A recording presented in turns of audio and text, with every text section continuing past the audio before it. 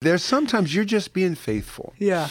And the fact that you're taking time to either sing or pray or read God's word means something to your children.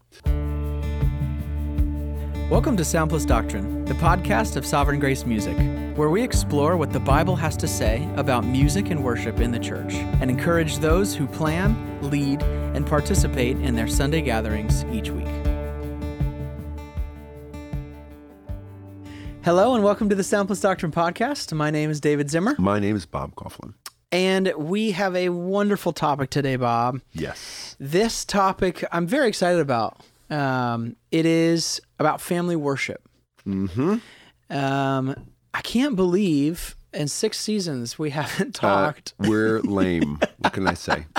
About family worship. It's so applicable if you have kids. So I have 3 kids. My oldest is 7, 5, and then 1.5. And so you probably have like half an hour devotions every night, just all the kids sitting around the table. Yes. Maggie sitting up in her little seat. Right. And they're all quiet, perfectly listening. That was just like my family. No, I think, I can jump right in here. I think parents, we feel, one of the reasons we wanted to do this was parents tend to go to two extremes. One is they just feel a lot of pressure, Christian parents. Yes. To raise, to do this thing, family worship, and they get books on it. And there, by the way, there are more resources available for this than ever in the history of mankind. But then that just puts more pressure on you. Okay, I've got all the resources. I've got to do something. Right. And then you maybe have kids of different ages, unless you have twins or triplets, and then they're all the same age, and that's even harder.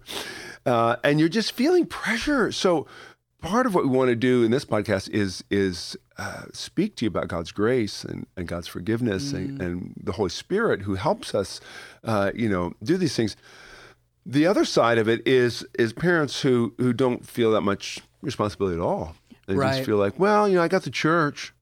Or when they get older, we got Vacation Bible School or Christian school, camp, or somebody's going to do it. No, you're responsible to do it. I mean, Deuteronomy 6 talks about, I think I have this in here somewhere. Verses 5-9, God's giving instructions to his people. And this would apply to us today. You shall love the Lord God with all your heart, with all your soul, with all your might. These words that I command you today shall be on your heart. Mm-hmm. So it's first important for us to know what we want to pass on. You shall teach them diligently to your children, and shall talk of them when you sit in your house, when you walk by the way, when you lie down, when you rise. And actually, this is I have a number of points I want to share. That's going to lead into the first point. But before I get there, is it Ephesians or Colossians where it talks about how parents are to raise their children in the discipline and instruction of the Lord. Yeah, that's our job. So it's not as though we can, as parents, just say someone else is going to do this. Right. I'm just going to look this up real quick because I think it's important that we hear from the Lord just what our responsibility is. Mm-hmm. Just bondservants, children's, it's Ephesians 5. I can't believe I'm doing this. All right, let me find it. It's right here in the Bible. And Ephesians 6 says that we are to not provoke our children to anger, but bring them up in the discipline and instruction of the Lord. So it is our responsibility. Yes. And what we want to talk about today is ways of doing that, because I think we do have this mindset that there's one way to do it. And a number of years ago, Keith Getty asked me to do a seminar, breakout with my 2 sons, Jordan and Devin, about family worship. And I think he misunderstood my experience, my practice. He was asking? Yes, because it was supposed to be, how you pass this on to your children. Really, as I was raising our 6 kids along with Julie, we had a lot of ambitions, but I felt like many times it was more ad hoc, kind of spontaneous, lots of times motivated by guilt. Yeah. We would sometimes put together scripture songs, on a particular character quality. I remember reading through a picture, a Bible multiple times as a family, but nothing seemed to really stick. But, looking back over the years, I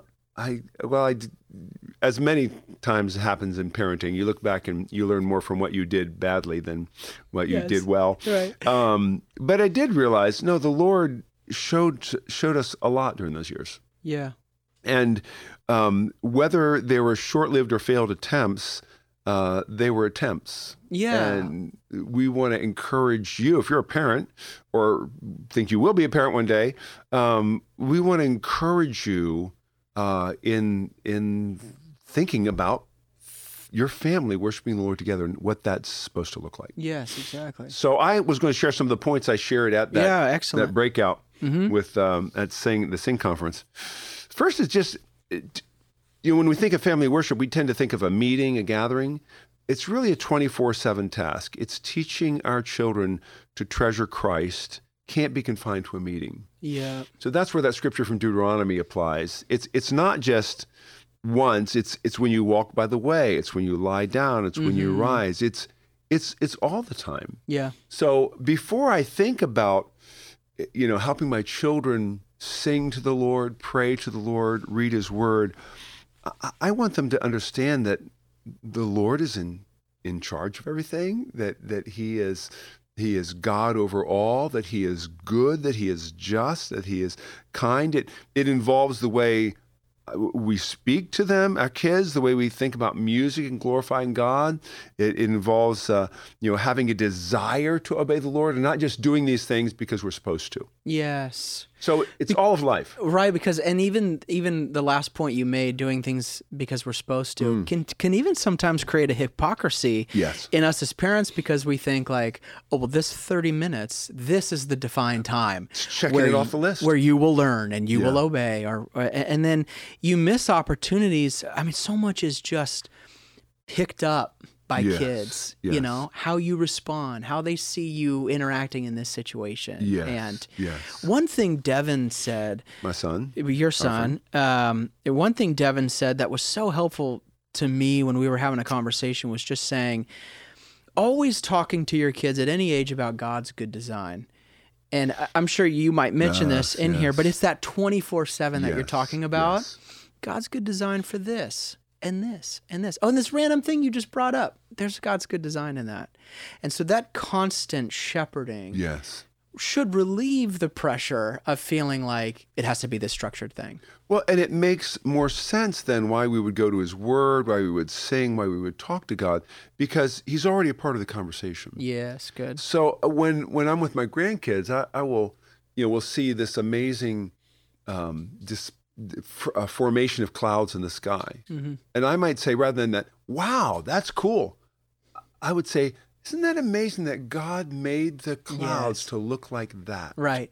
Or just bringing God into the conversation. So that's the first thing. It's 24/7. That's great. Second, start where your family is. If you're getting started, start where your family is, not where another family is. So you might have, no kids, young kids, or you might be right in the middle of it. And I remember when in one season, I think we had all 6 kids, and there was another family in the church with 10 kids, and I just remember they were a model of orderliness, godliness, maturity.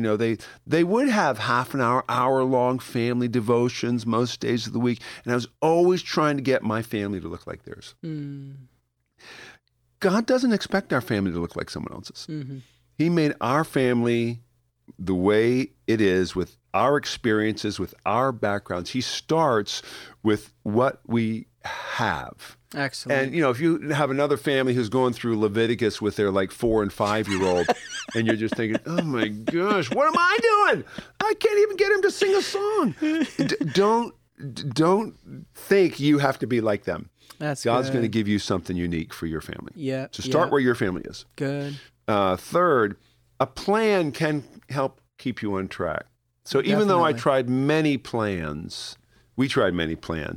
it just helped keep us on track. We don't have to always come up with something amazing, fresh, life-changing, and creative. It'll just be exhausting. Yeah. And one thing it says, you don't want your times of family worship to be a burden to you. And I think too many times they were a burden for me. I felt like I had to come up with something just amazing, and I couldn't.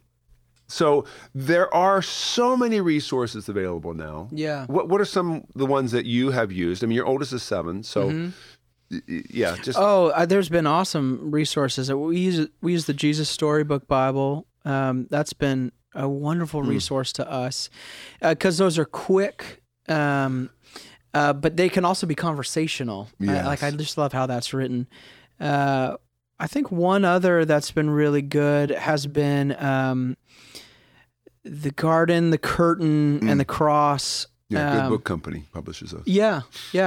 I mean, my kids love art. They love graphics. They love to see the pictures. I think they really respond to that. And then outside of that, we like to listen to music too, because we're just our musical family. And I don't know about our listeners, but I have slept on our kids' albums in Sovereign Grace Music. I mean, they are, they are excellent. I mean, in the car, after dinner, Let's do a quick plug. Yeah. We have 5 kids' albums. I didn't intentionally mean to bring this up, but they're so good. Under-recognized things that Sovereign Grace Music has done. They are so good. One on the fruit of the Spirit, one on the parables, one on the character of God, one called Theology. Yeah. There's one other one that's not coming to mind right now. Listen Up. Yeah, it's the parables. Is the parables. That's just really good, catchy. Yeah. But it's just getting it into the DNA of our daily life. Yes. So other things that I think we used to do through the years were the Gospel Story Bible, Discovering Jesus in the Old and New Testaments, Marty Machowski. Marty Machowski is a pastor in Sovereign Grace Church outside of Philadelphia. Theology.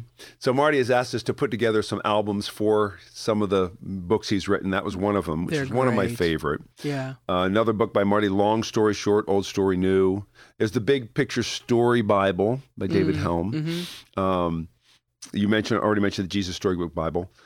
Mighty Acts of God, Wondrous Works of God by Starr Mead. And you mentioned The Garden, The Curtain, The Cross. Good Book Company has, I think, a series of about 15 books for kids, which are excellent. I haven't read all of them, but the ones I've read are just fantastic. Yeah. But whatever fits your age range, and sometimes you need to think range, not just one child, depending on how many kids you have. So having a plan where you're going to just go through it, and it doesn't have to be amazing every time. Yeah. You're just walking through it one day at a time. Yeah. Or, one day a week, or how often you do it. Having a time of day or week is also helpful. It's super helpful. I mean, just for us, dinner time is like the one place we're all going to be sitting. Yes. And, a lot of families do that. And, not running around, we're eating, and it can be conversational. It also trains your kids to enjoy conversation at the table. Yes. Because as kids get older, they will start to want to bolt. Oh my goodness, they bolt now. Okay. But never mind. You're absolutely right. But it's the training that we're trying to do too. Training them to stay and let's talk. Yeah. Let's talk about these things. I mean, there are families who start really young with family worship, family devotion times, and they just every night after dinner, that's what they do. That's a great practice. It is. If your oldest is 10, you got a 10, a 7, and a 3, and you're saying all of a sudden now, okay, we're doing this. It might seem a little bit jolting. Yes. Yeah. So give your kids. Start with where they are.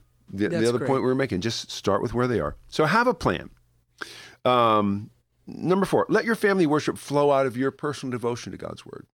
Mm-hmm. So this is along the lines of not feeling pressure. Mm-hmm. Sometimes the best thing you can do is just share what you learned in your devotions that day. Now, if you have nothing to share, that could be a problem. Yeah, right. Because you're putting this idea of family worship before your own relationship with the Lord. Great. And if you're not getting fresh manna from the Lord, as it were, it's going to be hard to give it out. So some of the best times I remember were times when we would talk to the kids about this problem we were having, this thing that was happening. We didn't know if this was going to come through, or this person's sick, or and just sharing about that and how God has spoken to that, and then praying about it. It's just Yeah, that's just life. And they have to see us live it. Absolutely. Know too many families who have had great family devotions, family worship times, or at least consistent, but their kids have never gotten the connection between those in life. So it's become more like this duty that you do. And don't make your family worship times a duty. Right. They want to see, and they have to see, the effect of the gospel on our lives, the effect of God's word on our lives. So are we fearful? Do we walk around, glum all day? Do we feel condemned? Are we short? It's not really helpful if we have this successful family worship time, and then 5 minutes later we're just barking at our children. They're going, wait a minute. I mean, they might not even know what the disconnect is, but over time, they'll just get the sense, we do this thing, family worship, but it doesn't really affect the way we live. Yep. So asking forgiveness, when things you've sinned against them. I mean, just use your life. Let your family worship at times flow out of your relationship with the Lord. So good. And your relationship with God's word. Yeah. Number 5, if something is worth doing, it's worth doing badly. Yeah. We've heard another iteration of that. Worth doing well. But what I mean by that is, at times, I wanted to do the exact right thing for family worship. Yeah. Have everything perfect in place, the whole thing planned out for 6 months, and I never got around to it. Mm-hmm. Or I feared that I wouldn't be able to keep it up, and I tried to make sure the schedules, the situation were all perfect. Yeah, and it just rarely happened. Yeah, get frustrated, and it just wouldn't happen. Especially because the consistency can feel crippling. I mean, for us, yes, because my life is busy, and your life is busy, and I'm sure it was busy back then as well. And that can feel crippling as a dad, as a parent, to go, well, if it's not consistent, then yes. But exactly what you're saying, God is going to use your efforts. Yes. In however ways you sow. Worth doing badly. Yep. It's not up to our perfect execution of whatever plan we have. It's up to the power of His Spirit working through you, the power of the gospel, which is the power of God, the power of God's word, which performs its work in those who believe. And so we are just seeking to be faithful. Part of the problem may be that we've set our sights too high. Yeah, totally. Maybe you're a once a week family worship. Yeah, family. Maybe can you even say that? I'm sorry. Should I have said that? I'm so sorry. I mean, really, a lot of guys I know who have grown children who are walking with the Lord, will say, "Yeah, our times of family worship weren't so great, or we didn't have them that often." Mm-hmm. So I'm not commending that. What we're saying is more. No, seek to raise your children in the discipline and instruction of the Lord. And it's not going to be perfect. It's not going to be perfect, and it's not going to always look the same in every family. Yeah. Or even in your family. In every season, even. Yeah, in every season, right. Yeah, for sure. Number 6, show and tell, don't neglect either. Again, the extremes we're thinking of here are, we gotta tell them everything. We've got to get them in the catechisms. We've got to get them, memorizing scriptures, which is a great thing to do when your kids are young. Mm-hmm. We need to tell them everything. We're going to instruct them. That's the way we're going to get their hearts. Well, that's part of the way they get what the Lord wants to say. Yeah. The other part is through our example, as we were talking about earlier, just the things we model. Yeah. Do we model trust? Do we model faith? Do we model joy? Do we model compassion? Do we model humility? So show and tell. Show with your life, tell with those times of looking in Scripture. And don't try to make everything amazing. Yeah. There's sometimes you're just being faithful. Yeah, yeah. And the fact that you're taking time to either sing or pray or read God's word means something to your children. Yeah. Which leads to the next point, number 7. The burden is on parents to make family worship times short and interesting enough to be engaging to the age of your children. Mm-hmm. The burden's on the parents to make family worship times compelling. Yeah. Which... I didn't I didn't always think that way. Julie would always say, she would often say to me, on an occasionally good night of family worship, she'd say, you always go like 5 minutes longer than you should. Like we'll have this engaging conversation with the kids, and I think this is going great. We're gonna dig deeper. The kids are feeling like, okay, we're almost done. And I'm thinking, no, I got them right in my palm of my hand. And I just wouldn't get it. It was so hard for me to get it. Especially if you're a pastor and you think, okay, here are the 5 points. Yes, kids, I'm only on point 4. We got another point coming. And That's so good. As your kids are young, make it enjoyable. I see this so much more easily with my grandkids. I don't feel this pressure to every time I read a book to them, to read every word. Sometimes they just like to look at the pictures. Exactly. And as a parent, I'd feel like, I'm not being faithful as a dad. Right, but I think also we see disobedience, and we immediately think, well, what we perceive is disobedience. Yeah, exactly. That's exactly it. We perceive it that way, and it just could be that it's not compelling. It could also that thought never crossed my mind. I mean, it could definitely be disobedience and not wanting to be there, but again, I think we keep coming back to, if this is a part of the DNA of the family, and we're always talking about this, it won't feel as forced as it might seem if you're trying to live within that structure. Yes. Yep. If a short devotional can be compelling to kids, that could be enough. Yep. As you're continuing to instruct them in different ways. I would say leave them wanting more. Yeah. Rather than filling it to overflow. Where they're filled up and you just keep pouring in, and it's just like going all over the counter, onto the floor, into the basement. It's just like nothing's happening here. That is so funny. Right, number 7. Number 8, don't assume that excellent family worship times are going to automatically produce adult children who love Jesus.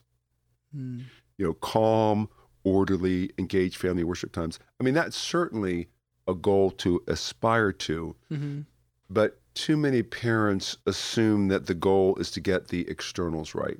Wow. Without really digging into issues of the heart. I mean, I've known families who have had consistent family worship times, but their kids aren't doing well today or aren't walking with the Lord at all.